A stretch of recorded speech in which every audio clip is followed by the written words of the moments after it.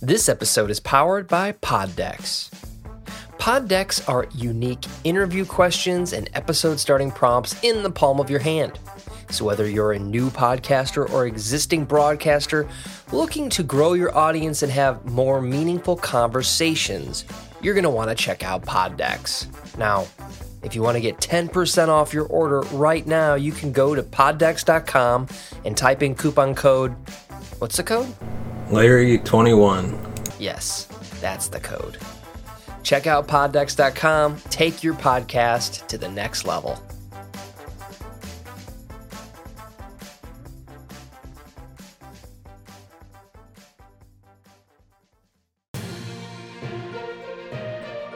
From coast to coast and around the nation, this is the Washington Ledger Podcast with your hosts, Larry Leese and Jacob Siegel.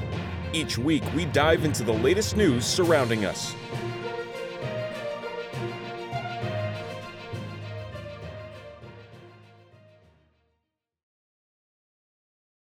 Before we dive into today's episode, we'd like to remind you can find us on Facebook, Instagram, Twitter, and TikTok.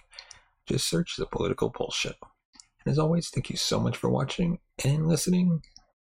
And now on to today's episode. As the first presidential primary of the year, New Hampshire's politics garner national attention, and 2023 is no exception. Set for January 23rd, this year's primary is particularly compelling, especially within the Republican Party. The Republican primary is witnessing a fascinating play of strategies and influences. Former New Jersey Governor Chris Christie is making New Hampshire his central battleground, reminiscent of his 2016 strategy. Despite not holding the most campaign events, Christie is determined to appeal to New Hampshire's significant independent voter base with his staunch anti-Trump stance. Despite the efforts of candidates like Christie and Nikki Haley, Donald Trump remains a formidable figure in New Hampshire. His lead persists even among the state's large demographic of college-educated voters who are generally more skeptical of Trump. This paradox underscores the complexity of the Republican primary in New Hampshire. Independent voters who play a crucial role in New Hampshire politics are being ardently courted by candidates like Christie. Efforts to sway these voters include political action committees encouraging Democrats to unregister and vote in the Republican primary. With no competitive Democratic primary, independents might have a significant impact this year, similar to the 2012 Republican primary. On the Democratic side, the primary seems less consequential, with President Biden not participating in the DNC shifting focus to South Carolina. However, candidates like Marianne Williamson and Minnesota Congressman Dean Phillips are campaigning, hoping to leverage New Hampshire's unique political landscape for national attention. As always, New Hampshire's primary is more than just a political contest. It's a reflection of the state's cherished political traditions. Even like the lesser-known candidate forum, showcase a diverse array of presidential hopefuls, from earnest contenders to more eccentric characters. These events, often seen as quaint throwbacks, highlight New Hampshire's unique place in American politics. Despite the primary historical significance, there's a generational shift in how it's perceived. Older voters and Republicans seem more attached to the tradition, while young voters and Democrats are less engaged. This evolving dynamic raises questions about the future role of New Hampshire in presidential politics. Let us know your thoughts in that comment section below about New Hampshire and the New Hampshire primary. Who do you think will be, obviously Trump's going to get a lead. Who do you think will come in maybe second and third? Let us know.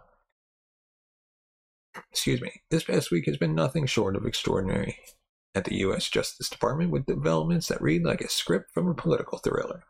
From an assassination plot to charges of espionage and war crimes, the events highlight the intricate and often dangerous interplay of international politics and security.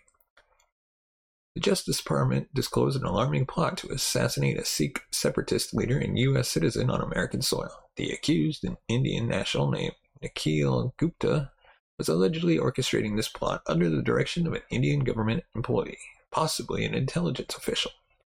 This revelation comes at a time of heightened sensitivity in U.S.-India relations, especially with the recent efforts of the Biden administration to strengthen ties with India. In a separate incident, Victor Manuel Roca, a former U.S. ambassador to Bolivia, was charged with being an agent for Cuban intelligence. His arrest in Miami, after a career that spanned decades in various diplomatic and security roles, underscores the complex nature of espionage and counterintelligence.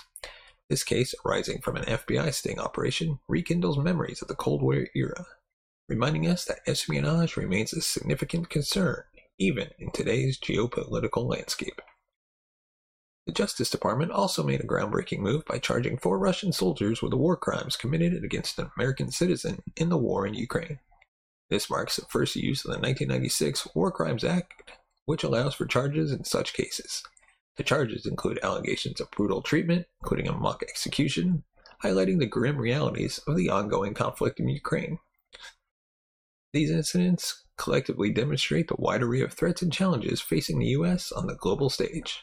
They come at a time when the world is grappling with multiple crises, including the ongoing conflict in Ukraine, escalating tensions with China, and internal security threats. The complexity and interconnectedness of these issues present a daunting challenge for U.S. foreign policy and national security efforts. FBI Director Christopher Wray's recent remarks about the current threat environment encapsulate the sentiment of the times.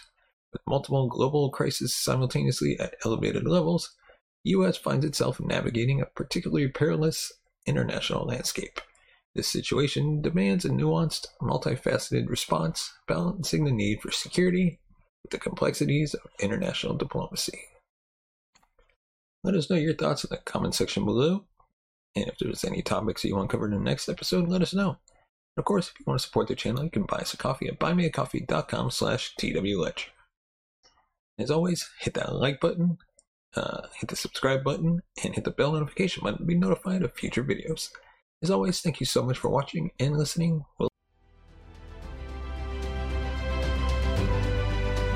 Thank you for listening to the Washington Ledger Podcast.